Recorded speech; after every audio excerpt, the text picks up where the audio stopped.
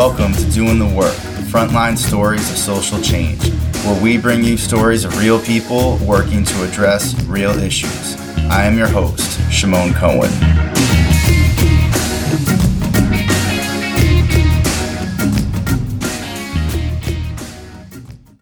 In this episode, I talk with Ashleigh Washington and Ruth Cusick, both co-founders of CALL, the Collective for Liberatory Lawyering, about their work as movement lawyers to end the school-to-prison pipeline. I did a previous episode with CALL Collective member Nicole Bates and organizers Jewel Patterson at COPE and Edgar Ibarria at Cadre, where we focused more on the organizing approach. But in this episode, we get more into the movement lawyering work. Ashleigh and Ruth talk about how they use legal strategies in conjunction with organizing models and push the legal profession to use legal work in service of community liberation. They discuss how law and policy can be used as part of a larger organizing strategy to improve the material conditions for Black, Brown, Indigenous, disabled, and other marginalized students and families.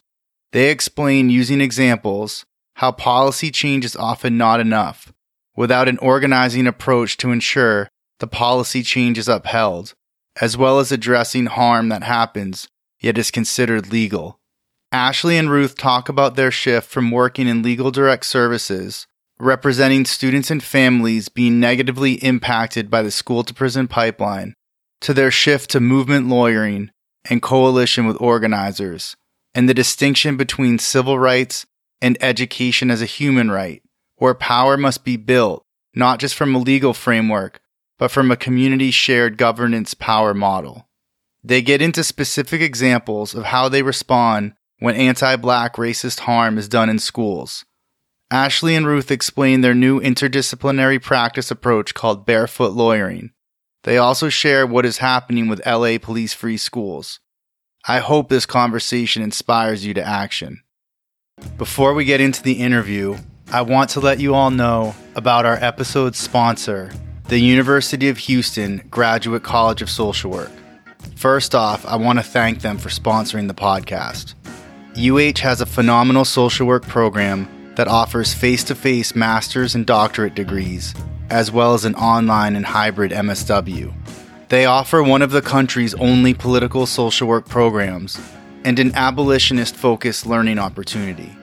Located in the heart of Houston, the program is guided by their bold vision to achieve racial, social, economic, and political justice, local to global. In the classroom and through research, they are committed to challenging systems and reimagining ways to achieve justice and liberation. Go to www.uh.edu/social work to learn more. And now, the interview. Hey, Ashleigh. Hey, Ruth. Thank you so much for coming on Doing the Work. I was blessed to have your colleagues on here on a prior episode, Jewel Patterson of COPE, Edgar Ibarria of Cadre, and Nicole Bates from CALL. So just super excited now to have you both on here. Yeah, thanks for having us. Excited to be back repping CALL. Yeah, agreed. All right, so let's get right into it.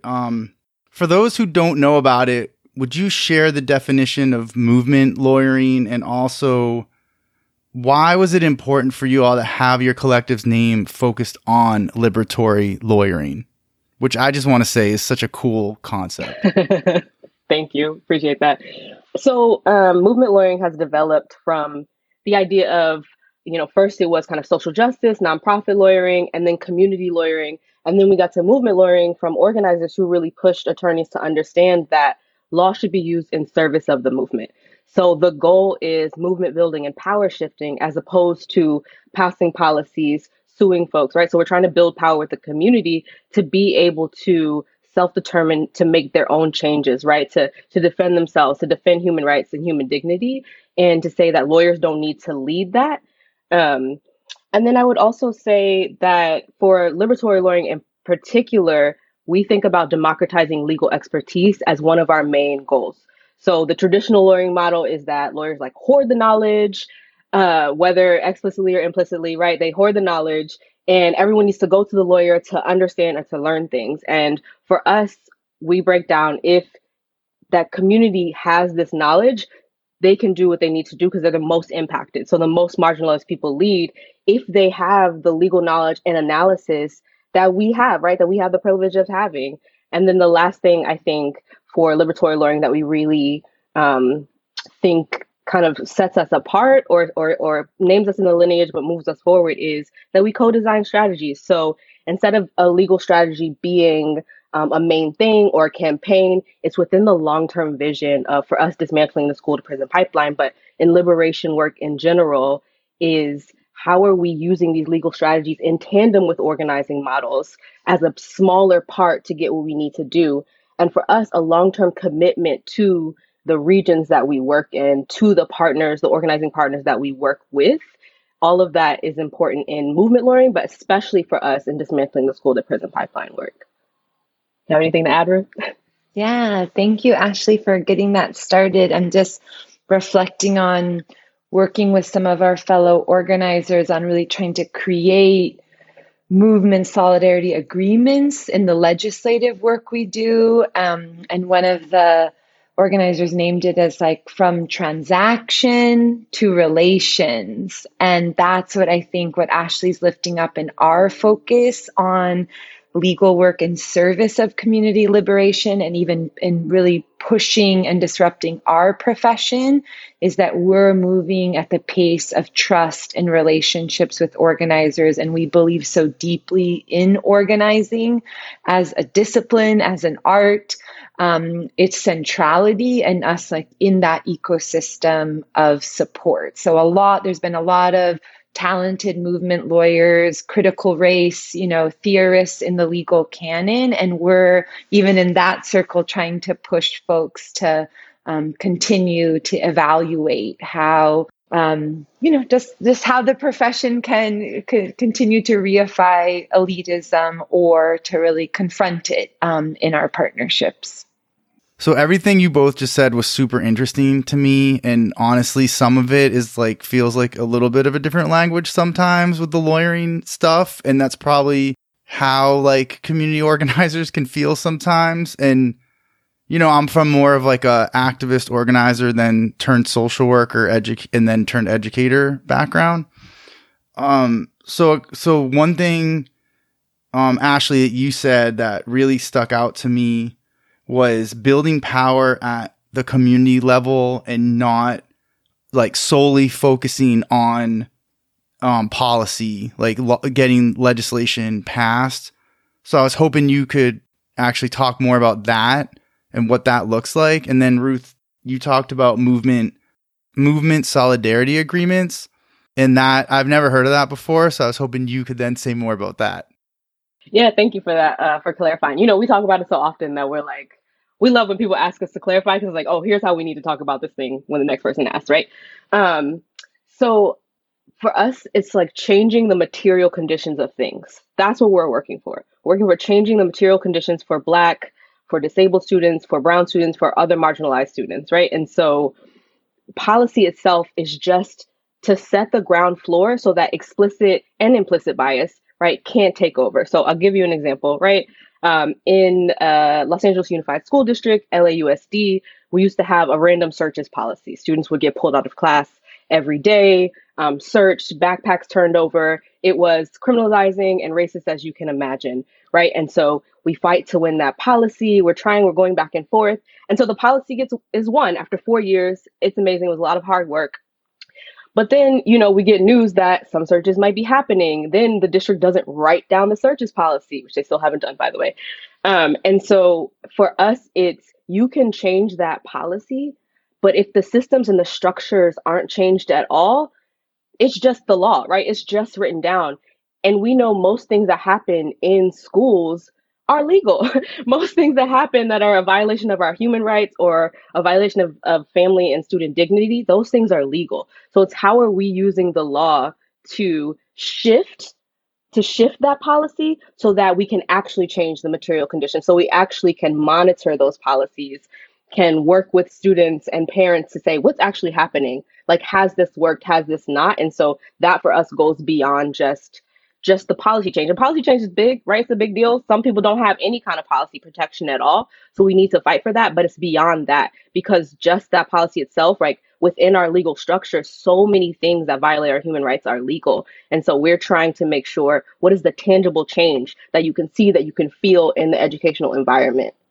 So for that example, and that really helps. And for that example around searches, right, that you got to win, right, which was, I guess, getting rid of this search policy that they could just do these random searches, which of course weren't so random, right? Because it's like race-based searching. But then you hear about these searches happening. So then what do you do? So then, our community mobilized. We have, most of the places we work on have a very strong organizing infrastructure, but LA has a very specific and strong organizing infrastructure. So it's movement, right? It's our organizing partners getting with the students or the parents to get the information to say, like, what actually happened. It's us as movement lawyers connecting with the district to say, flag, like, this thing has happened. Do you know this is going on, right? And then us getting together and saying, okay, what do we want to do with it? Does the family actually want to escalate, or do we just want to make sure that we follow up on this policy, right? Because we don't want to pull the organizers or pull the family into some like movement that they didn't want to know, they didn't want. They're just like, this thing has happened and I heard it's not supposed to be happening anymore. And so I think for us, outside of the traditional, like, sending a demand letter to someone or threatening to sue or like, all those kind of things, the first is, what do the organizers want to do? They just want to stop, right? Because we have a whole other campaign about further defunding LA school police. And that's what we did. We escalated and moved through for the folks in the district to actually address what's happening. And by you all being lawyers, the district is going to then take those organizers and parents and students more seriously, correct? Because they know there's like the legal aspect behind it. No, I don't think, I think that there was a time when that was definitely a thing, when we were working for a larger legal nonprofit, and years ago, I would have to put the name of the legal nonprofit in my email signature to get people to email us back, right, on behalf of the organizers. But all of this like power shifting that has been done over the years is that the organizers have equal, if not bigger pull than we have. What our value added is that we worked to change the policy based on our understanding of how policy has evolved over the years, right? Reading the policy, understanding. Our organizing partners are like, can we get a copy of this policy, right, to understand what's actually happening? And so our connection to the district is just because our organizers have a lot else to do. This is just one thing that popped up that we need to make sure doesn't proliferate, right, or get all over the place. So it's not so much that the district wants to respond because we are the legal entity, because they know our partners will turn up. If you don't answer, those organizers are showing up to your meeting to go off, right? It's to make it more streamlined because they know us. We have that relationship. We can just, cite the policy, go there, and then see how it needs to escalate. That's great. That's amazing. It's really amazing. So, Ruth, do you want to add to that? Or okay. No, I'll do movement solidarity. Okay, cool. So, yeah, we're really excited to be a part with our organizing mentors. Some of them are Carl Pinkston from Black Parallel School Board and Maisie Chin, who's the former co-founding ED of Cadre, to have been a part of an evolving process really over the last 15 years on shifting how state legislative work to confront the school to prison pipeline happens in California, and how it happens in a way that centers the lessons of local organizing. So supporting movement solidarity agreements in that process practically means it's not about capacity. All our organizers and our impacted parents and young people have the capacity and wisdom to name the harms, to name the solutions, but it's about bridging access, because our folks, us as movement lawyers, we're not legislative experts. We haven't been running bills for 20 years like some of our colleagues who've just been in Sacramento, kind of in in that language, in all of that insider track of how you make these deals, how quickly you have to change your bill to get it through a committee. And so movement solidarity agreements are about how do we take this process that doesn't bridge access, that doesn't invite interdisciplinary reflection, and actually create norms where we can move at the pace of our relationship so that we can work early on like, what do we know about opposition? How do we have intentional dialogue and not just be like, oh, we're changing this bill. If you don't respond to this email in 24 hours, that's consent to the change. The way that people kind of might be used to operating in their same kind of, professional, same sector, same training background. So it's really about, that's how we think about the work as interdisciplinary, as respecting each of the disciplines, the expertise of our folks in Sacramento, but inviting them to think through how do they fully respect the expertise of our organizers and make sure that everyone can participate and be a part of decision-making in that process. And are these like formally written agreements? Yep. And the hope is that they're a tool, right? So just the way the agreement we were just revising, Shimon, was like, it had consensus as the goal. And then we were reflecting, we have yet to be a part of a bill that actually made decisions on its amendments in a consensus process. So let's actually document, okay, if one of the organizers was going to block, the way it's been so far is, if you couldn't hang with the amendments, you could drop off the bill. That doesn't honor expertise or joint alignment.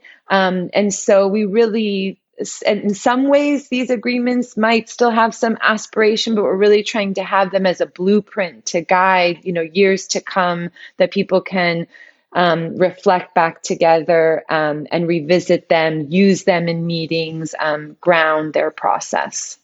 Yeah, I mean, it seems like just the act of creating them and whatever that looks like is part of building the trust and the relationships, which then, like Ashleigh was saying, factor into building power. Because if you don't have that, right, if you don't have that trust in those relationships, the other work can't really happen.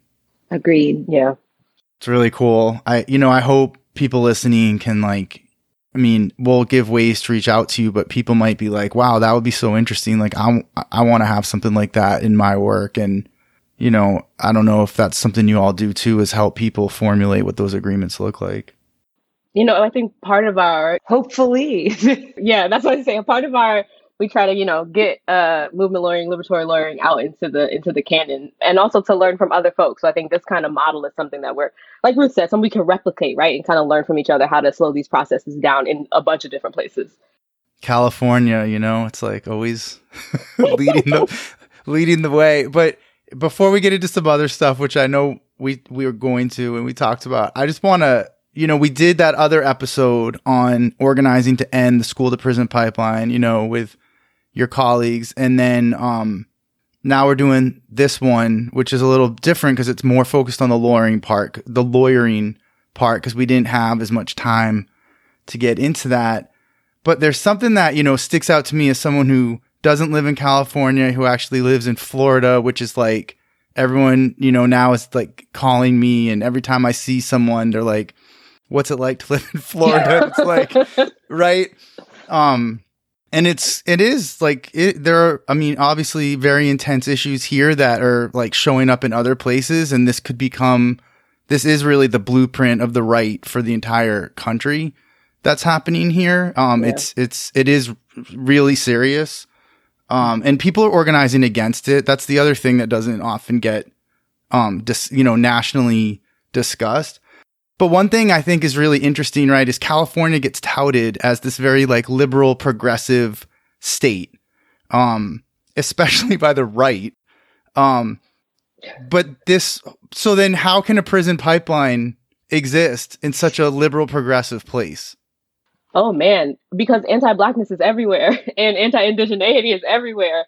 And I think, I won't go into, I'm not even from California. I'm a transplant, right? Ruth is from California, but I think the history of California and racism and how it was founded really kind of contributes to how it is now. And so there are areas, right? There is, I'm a Black queer person, and the way that I can walk around as a queer person in LA or in Oakland is very different than I can in other places of the country. And I really, I take that to heart. I feel very good and safe about that. But, racism shifts and morphs depending on the political conditions where it's at. And if for our colleagues in the Central Valley, it's all Republican, right? Or it's all conservative. We've had organizers tell us in their, the debates between people who are running from school districts, and they'll ask questions like, how do you feel about police in schools? And both people will be like, we love it, right? So it's like, whereas you can have candidates in other places in California, like one is liberal and one is conservative. Like, what do you do when you have two folks who are criminalizing? And so I think people don't understand in the national conversation about education, about the movement, that the different political, California is like 5 states, it's like all of these states together, the difference in those political conditions really makes a difference. And I'll just finish with like, whatever liberalism looks like, there's always racism in there. So, we have a certain infrastructure that is different or not conservative like Florida, right? But LA is hella classist, right? It's like very, very capitalist. And so it's knowing, the ways that those areas kind of tout how they're liberal, and then like looking at the under of like what's actually happening to the people. I think that's what people kind of miss. Totally. And like you said, like the anti-blackness is everywhere. And I find that it's often under this veneer of liberalism, is like, as soon as you start pushing up against certain things, that's where it really comes out. So I appreciate you going there with me on that. And that's why you all got to do this work, right? That's why you're doing this work out there. All right. So kind of shifting into like your own, what this, transition's been like from going from these like legal careers, indirect service, defending young people and families from school exclusion, arrests, and discrimination, and now doing this work with organizers. What's that been like? What's that transition been like for you? Yeah. So, Ashleigh and I got to meet through working at a very large nonprofit law firm, public counsel. And there's, was a range of work we were getting to do together. So I think we were really fortunate to get to always be directly collaborating with organizers, but we all also held, direct service cases where we were defending a young person who was being put up to be expelled from school, right? And if you're expelled from a school district, it means they're sort of banishing you from getting to go to a regular comprehensive school site for an entire year. It's like such a mark of punishment and shame to you and your family. Or representing students with disabilities in navigating just not having any access to their education because there was no setup. And I think for our team, we represented so many Black families where the interplay of the racism and discrimination around disability justice issues they were facing made it be like, how is the student going to graduate without constant legal defense?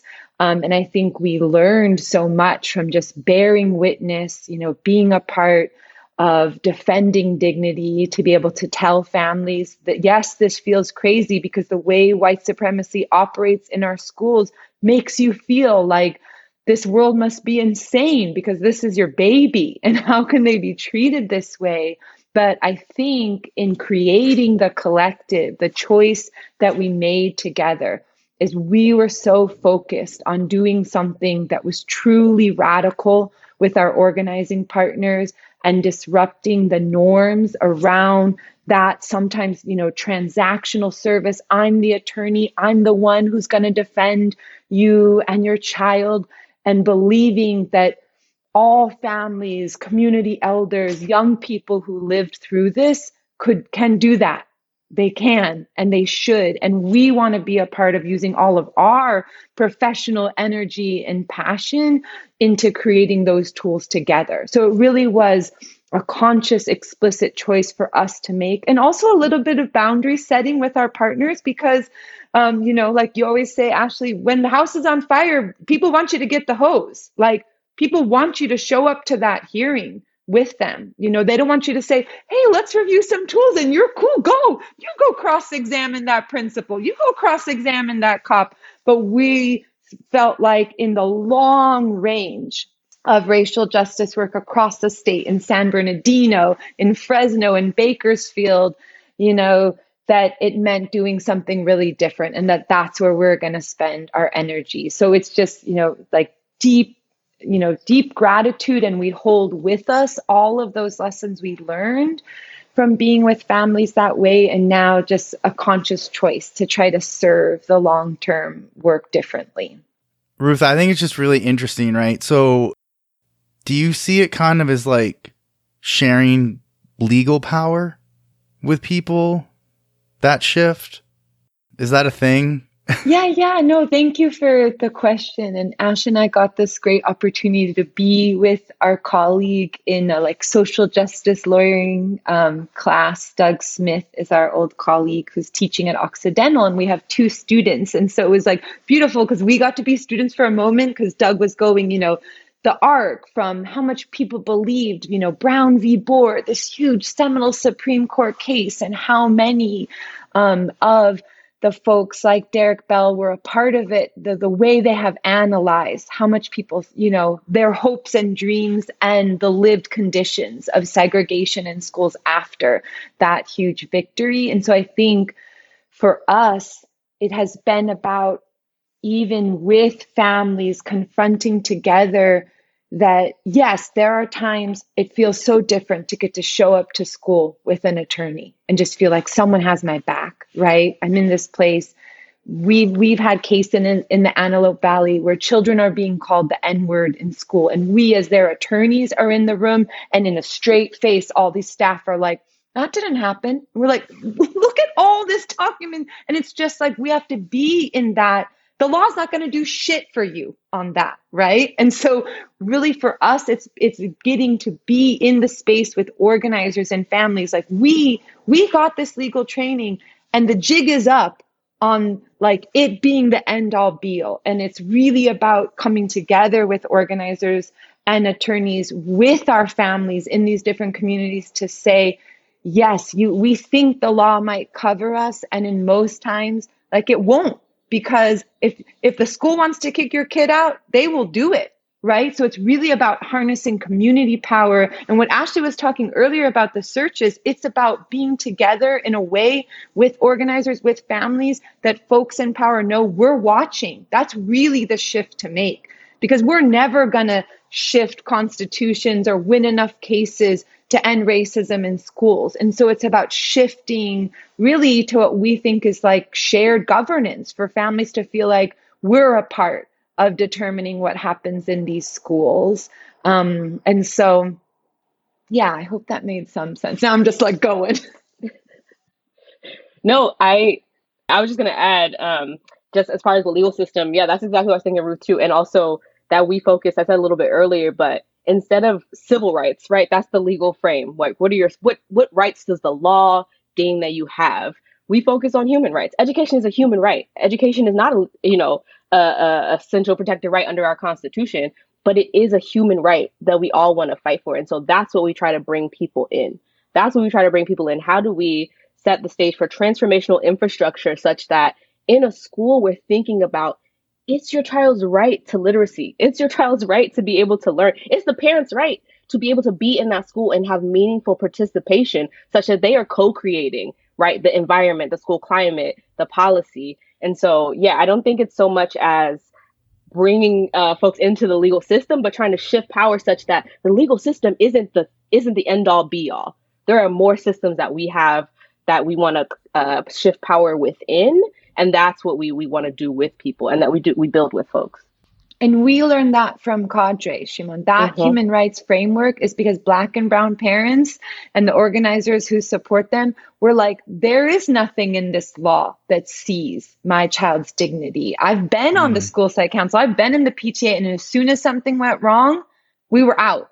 They wouldn't think twice about just banishing our family from a school site. And so I think that just speaks to, like you're saying, Ashleigh, the power of organizing and the power to see beyond the law. Because I think, just like we're talking about the fantasy of California, civil legal remedies, I think, can operate as a fantasy to not really confront how deeply anti-Blackness, basic dehumanization of peoples is a part of the legal structure of this country, so that our solutions have to exist outside of it in harnessing, people power around change.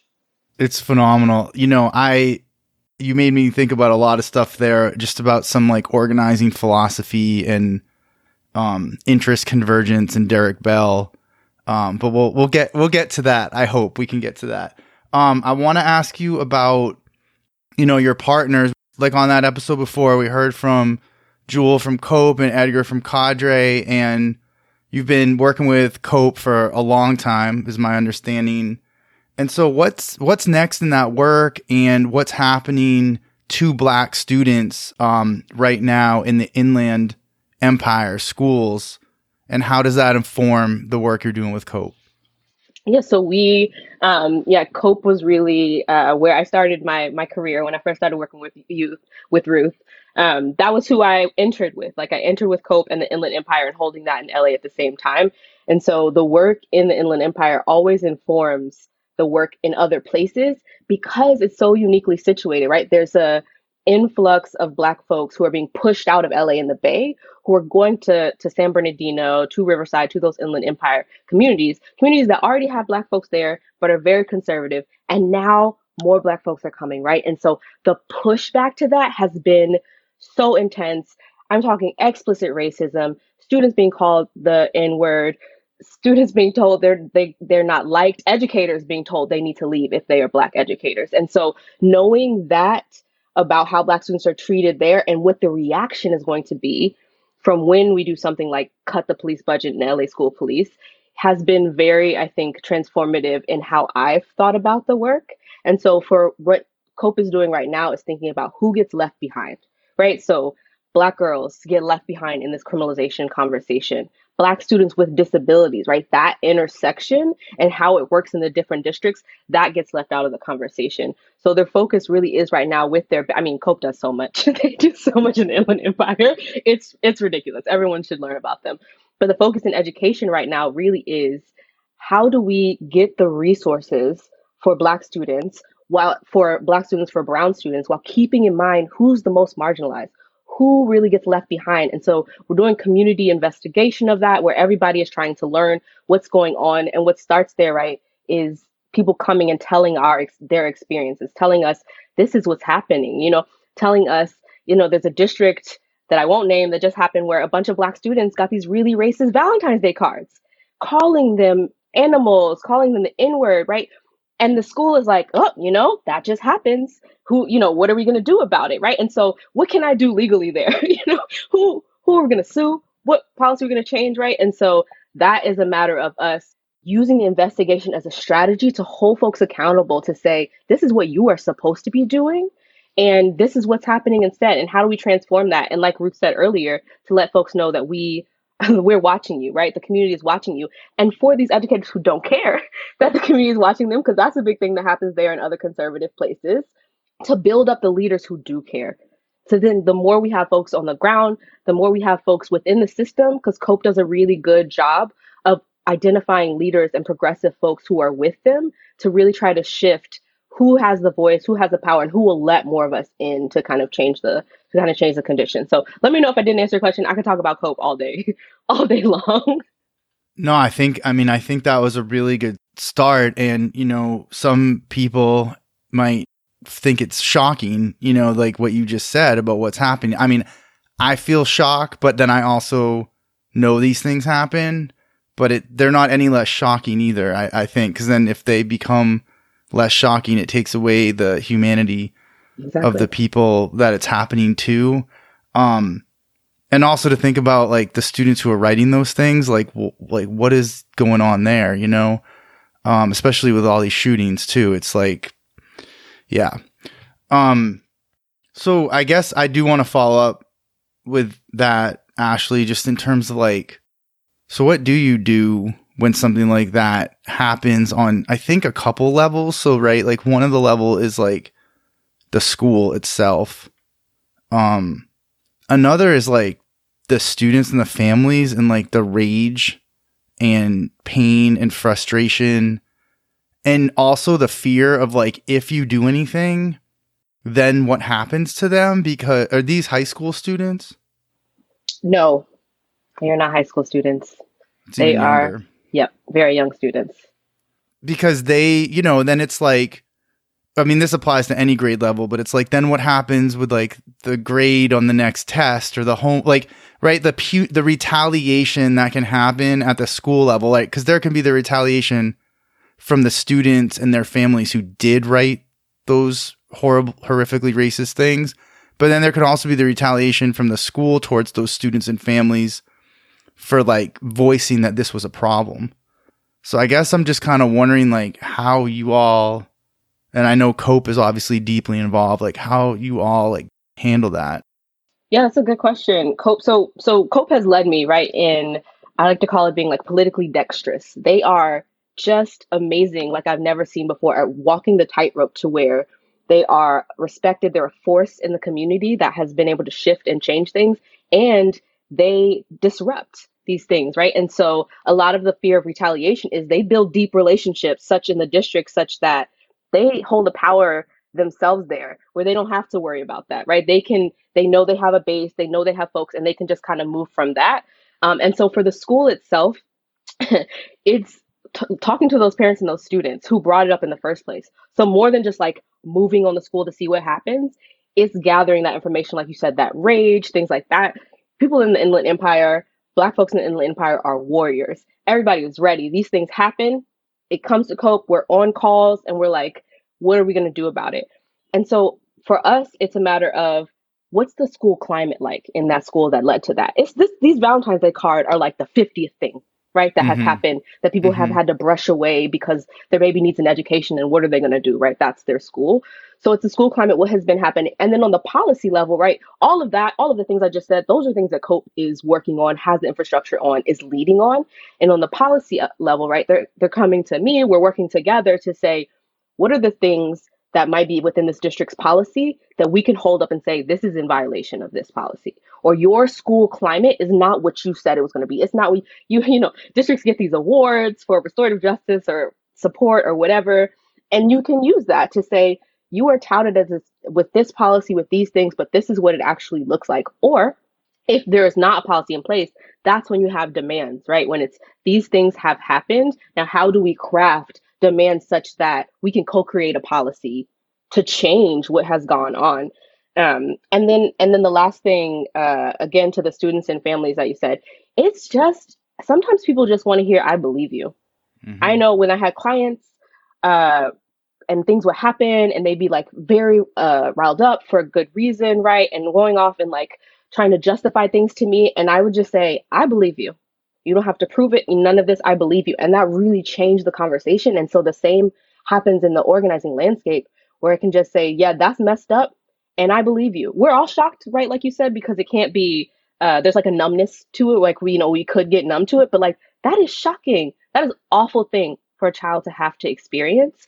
And so to really acknowledge that and empathize and feel that together is what allows us to kind of build to the next step, because we all hold the grief that this child has had to experience something so early, so traumatic. And then we hold the healing that is, we are going to work to change this because this is ridiculous. Yeah, that's powerful.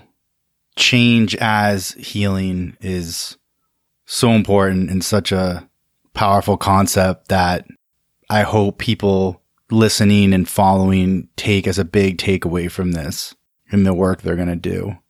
So I think this is actually a good point to transition back to some stuff I wanted to ask you about earlier. And we'll get into that and a couple other things before we wrap up.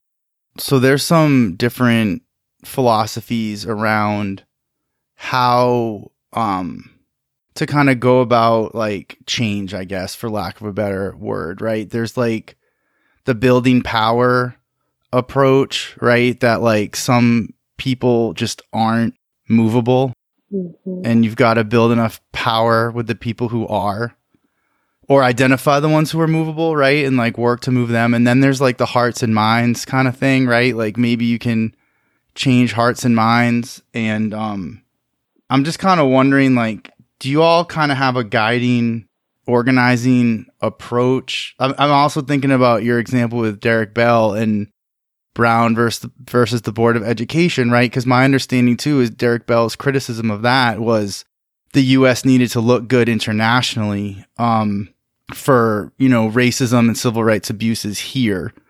And so that was the whole concept of like interest convergence, right? That like white people have to have an interest in making these changes, because still in a majority of places, white people are in these decision-making power positions. So I guess I'm just kind of wondering, because this is something that keeps coming up in like classes that I teach and conversations that I have, where it's kind of like, how do you move people, especially when they keep showing you that they're not going to be moved, or they give the talk as if like, kind of like how all these companies hired DEI people and now are like firing them all or not doing anything, and no change is happening. So I hope I'm making sense with kind of what I'm getting at with this.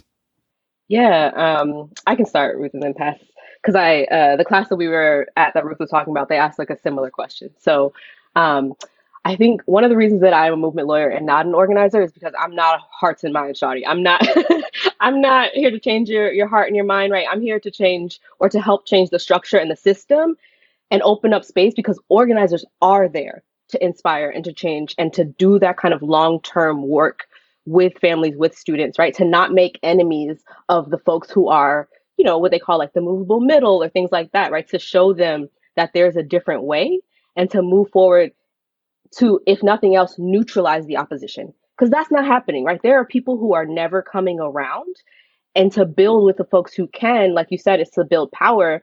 And I think that's really the power in organizing models. It's like, how can I get to this person? How can I get to the idea in schools, for example, when in LAUSD, there are parents who are calling, there are students, there are teachers, right, who may be calling for school police. It's like, they don't want to criminalize students, right? They don't want just students being arrested, but that's the idea of safety that they have. This is the idea of safety that the US has given us, that the global powers that be, right, have given us.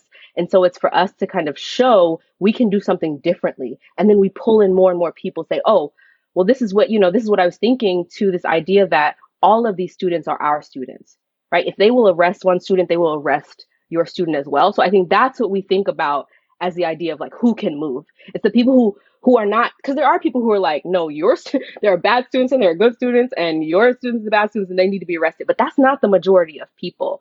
And then the last thing I'll say about that, there's when I say I'm not like a hearts and minds, that's not my focus. Is there's the Kwame Ture quote that's, if you want to lynch me, that's your problem. But if you have the power to lynch me, that is my problem. Mm-hmm. And I think that power is where the movement lawyering really strikes at. And the desire is where the organizing strikes at. So I think that's kind of the balance of where we sit. That is incredible, that quote, and how you just broke it down in like 2 sentences. It really is, because like you're right, the desire part is the potentially changing part, right? That you would hope. The power part, I guess that's a potentially changing part too, right? And there's just different ways to go about both. Exactly. Ruth, you want to add? You're good. When it's gold, it's gold. You don't need to. So another question I have for you is about this interdisciplinary practice that you've named barefoot lawyering. My understanding is you're developing this work with organizing partners in the Central Valley. So maybe for folks outside of California too, like, what is the Central Valley? And then the bigger question is, what is barefoot lawyering, and what does that look like in the development of that? Sure. So anywhere you are in the country, you eat food from the Central Valley. North of LA, up through Sacramento, it's huge agricultural sector. The cities you may know are Bakersfield, Fresno, and as Ashleigh said, so many people have been pushed out financially from, the Bay in LA. All areas in the Central Valley are growing. But we and folks across the country also know Dolores Huerta, has her foundation in Bakersfield and has been a part of farm worker organizing, has been a part of transforming just how people think about their right to vote in these areas. And as Ashleigh earlier described, our colleagues, our organizers there live in very different political conditions than we live in other parts of the state. Just as she's similar to what she was describing for COPE, just very different ways they have to talk about the racial justice issues we all work on together. And barefoot lawyering was dreamed up with our elder, our mentor, Carl Pinkston, who's, he's schooling all of us all the time on Ella Baker, on Marxism, so we dreamed together about, there's never going to be enough attorneys for families in LA who are facing push out, arrests in school. And there's no way in different communities in the Central Valley, they don't even have someone to call. There's not even like where's the firm, so the barefoot lawyering dream is about creating networks of parent, leader, guides, folks with the organizers and with us have created tools where parents can really train, build solidarity, build power with each other to defend education access in schools. And our initial experimentation on this practice is with really powerful Native organizing. Our colleague, Anthony Utterbach, based in Fresno, has been a part of a lot of different tribal work. But for the Native parents he's working with, what the school to prison pipeline even means, it's about confronting together, the way Native families, Native students have had to learn a white history that has erased the harms against their community and erased their rich history in our curriculums, their history here in California as part of all of our origin stories.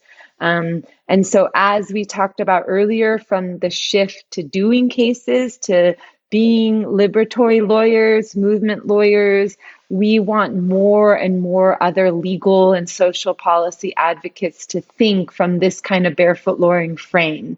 Is what I'm doing creating the potential, the access points for folks to do this together on their own if I wasn't here?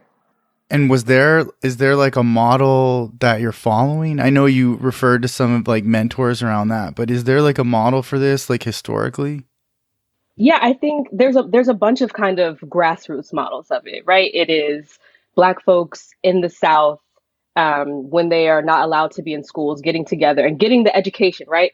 So some Black folks are able to go out, get the certification, get the education, become teachers, and then come back and teach everybody how to read, right? That's right there. Basic barefoot education is like you have the education and you bring back, and not everybody needs a degree. Not everybody has to go out there. And then also like organizing for problems, right? It's Black folks in basements trying to come up with these solutions because there is no lawyer who will take your case or a judge who will care about your case, right? So I think there are a bunch of kind of models like that that we find ourselves in the lineage of, right? That Carl kind of evokes for us is like, we have been doing this as Black, as Native, as other communities for as long as has been. And so for us, now we're trying to translate that to the currently how we practice as movement lawyers. But how we're building it, this is experimental, right? This is us being reflective of our practices, us bringing our experiences and saying, how can we do this? We know we can do this, right? But what does it look like? So the answer is like, yes, there are models, and also no, there are not. Where's the barefoot term come from? Yeah, the barefoot term, there is a term, barefoot doctors, from China, and some history there of folks who didn't have formal medical training. And then we're able to do some of that. And then barefoot lawyers came as a term later. And so that's where we got really from the original model of barefoot doctoring to the model that we know is more grassroots from Black folks in the civil rights and before that. And so we named it barefoot lawyering from that, from the idea that everybody walking the streets, everybody in every day of life, right? Ella Baker's philosophy, we can defend our human rights if we have the knowledge to do so. And we don't need these legal degrees or any of this nonsense that we have to jump through hoops for. Yeah, and the thing that we're most excited about creating is just a structure that really harnesses the power and the right to challenge decision makers in your school, right? Because I think some of the traditional know your rights work, as valuable it has been on special education, on other things, when we reflect with our organizers and parent leaders, sometimes they leave those trainings like, I really need an attorney. You just talked to me about 100 laws. Like, how do I ingest all those laws? And we're like, no, Right. you don't need all that. You need to feel the right and to be in solidarity with another parent, another grandma, another auntie, another dad who's showing up to say, on what basis can you make this decision about my child's future? Because schools do stuff all the time that's illegal because they're in a position of power. And also, of course, we want to lift up. We have a lot of progressives, allied, educators with us, but we will never shy away from confronting that the decisions that get to happen in schools are often very hard for people to challenge. And it is about folks just feeling the right to say, on what basis can you do this? Because actually, and showing up, imagine if any mama, any papa could show up with 3 other parents with them and not be cornered, not be sign this paper, we could expel your kid, we could arrest them, and not just be basically bullied all the time into making choices. And so, yes, we've made huge strides in California.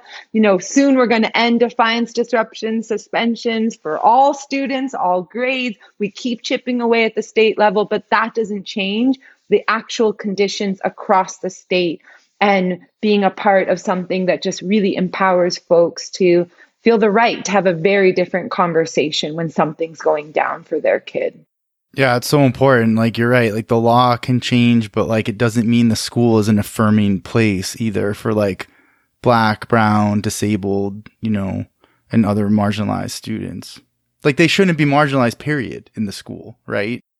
So I to wrap up, I wanted to ask you all about the LA Police Free Schools work you're doing and also your statewide work.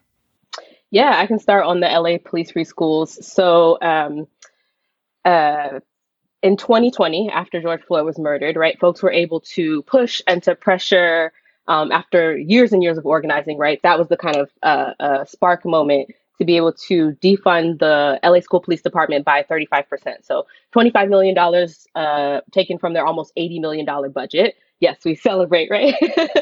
And put towards a Black Student Achievement Plan. And so now there's much more money towards that Black Student Achievement Plan, but there's still school police there. So it is a kind of dual strategy right now of building up that plan, showing that it can work, showing that when you invest in Black student achievement, you invest in the achievement of all students because they're most marginalized, right? So if we bring those who are most marginalized to center, you get everybody. And so that's the kind of strategy right now. And I think for our intervention specifically, it's to hold all of the work that cadre, that these other organizers had done over the years to transform this district, right? To get rid of some of those zero tolerance policies, to get school-wide positive behavior interventions and supports in the schools. And so we're there to investigate with community what's happening, to monitor, to bring in that knowledge, and to keep pushing with our partners in the Police Free LAUSD Coalition and elsewhere, our partners all throughout LAUSD.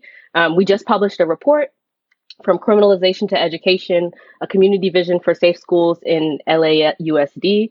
And so we're really proud of all of the research, everything we brought in one place, because what we get a lot, I say it's disingenuous. It's this idea that like, well, what do we do, right? If we can't call the cops, what do we do? And there are so many policies in LAUSD that have worked to shrink police power. This is what you do. This is infrastructure. So we put in one place, right? Here's all the research that says you don't need cops. Here is some alternatives. And our biggest push is for community-based safety right now, getting our partners who are peacekeepers, who are intervention workers, who are credible messengers, which are folks who have experienced the system, who have been impacted by it, who are there to guide our young people. They experience what they are in community, right? We're there to say, if you bring community in, if you really can do this, we can lessen the dependence on police and criminalization and school discipline and push out. And so that's where we are right now, is really balancing the factors between making sure they don't increase that school police again, right? That those things are still limited, that they invest in this program that really can boost what we can do for students and what we have, and that we make sure that we're always connecting it back to school discipline, school climate, and who's getting pushed out and monitoring that. And folks can go to safeschools.lausd.com to download the report and sign our petition to Superintendent Carvalho, asking him to adopt our 5-point plan. We really want to push for it. So we'd love for all and I know you know Superintendent Carvalho from Miami. Yeah, you got him out there now. Yeah, we do. And, I think our community is very powerful in that, we know that he in Miami had a very close relationship with school police. After all the showing and all this stuff, he said publicly multiple times, right, he will not be increasing school police. So he's coming to this district. People are calling for the increase. He knows he's not saying he's getting rid of it for sure, because that's not where he is right now. But I just like the power of the organizing, right? To get somebody who came from the climate like he did in Miami-Dade, who has the relationship with school police that he has, to say, okay, I see where the community is. We will not be going back to the original budget. We will not be increasing. Now, who knows how committed he is to that, but that's just kind of, I think, an example of like how hard we've been pushing and relentless folks have been and continue to be at LAUSD. Mm-hmm. Yeah, so at the local level, the work is way more radical and transformative than it is at the state level. The collective, CALL is not a co-sponsor on any bills. We see our role, as we previously described, as like bridging access and helping more thoughtful interdisciplinary work happen between folks who have deep legislative expertise and our organizing partners. But one of the efforts that we are supporting is AB 1323 by Assembly Member Kalra, this is now our third legislative cycle attempt to pass a bill just to make discretionary the current mandatory notifications to law enforcement of a huge range of school discipline incidents. Right now, law enforcement is just, even if you've made local policy victories, our state law, mandates all this interaction. And so we really believe that incidents that happen at school should be handled by, educators, by mental health professionals, as Ashleigh said, community interventionists, that we should wrap ourselves around our babies, our young people, rather than to just continue to funnel what is such a harmful system in our court and carceral system. And so we'll see.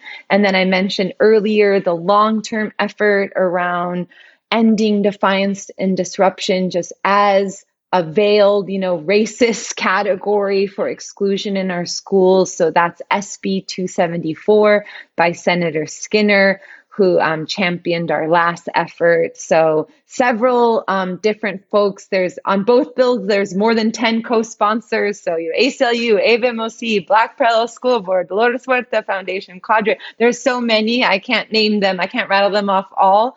But it's a huge effort between expert policy folks and organizers on the ground who are really making sure that we don't do anything at the state level that doesn't leverage and support the local work in different regions.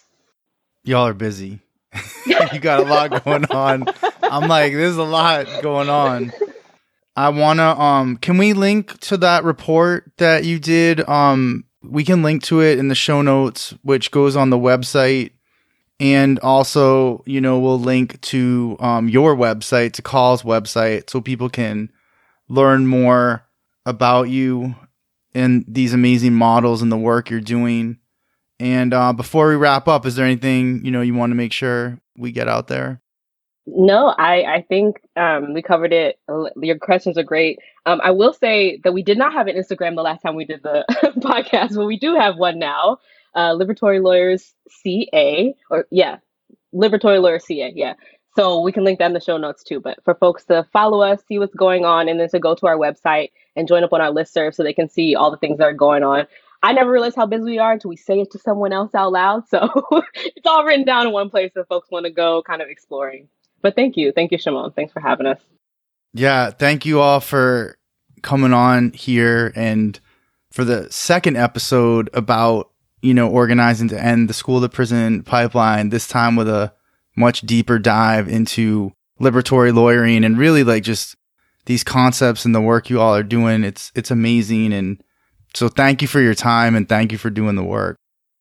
Thank you for listening to Doing the Work, Frontline Stories of Social Change. I hope you enjoyed the podcast. Please follow on Twitter and leave positive reviews on iTunes.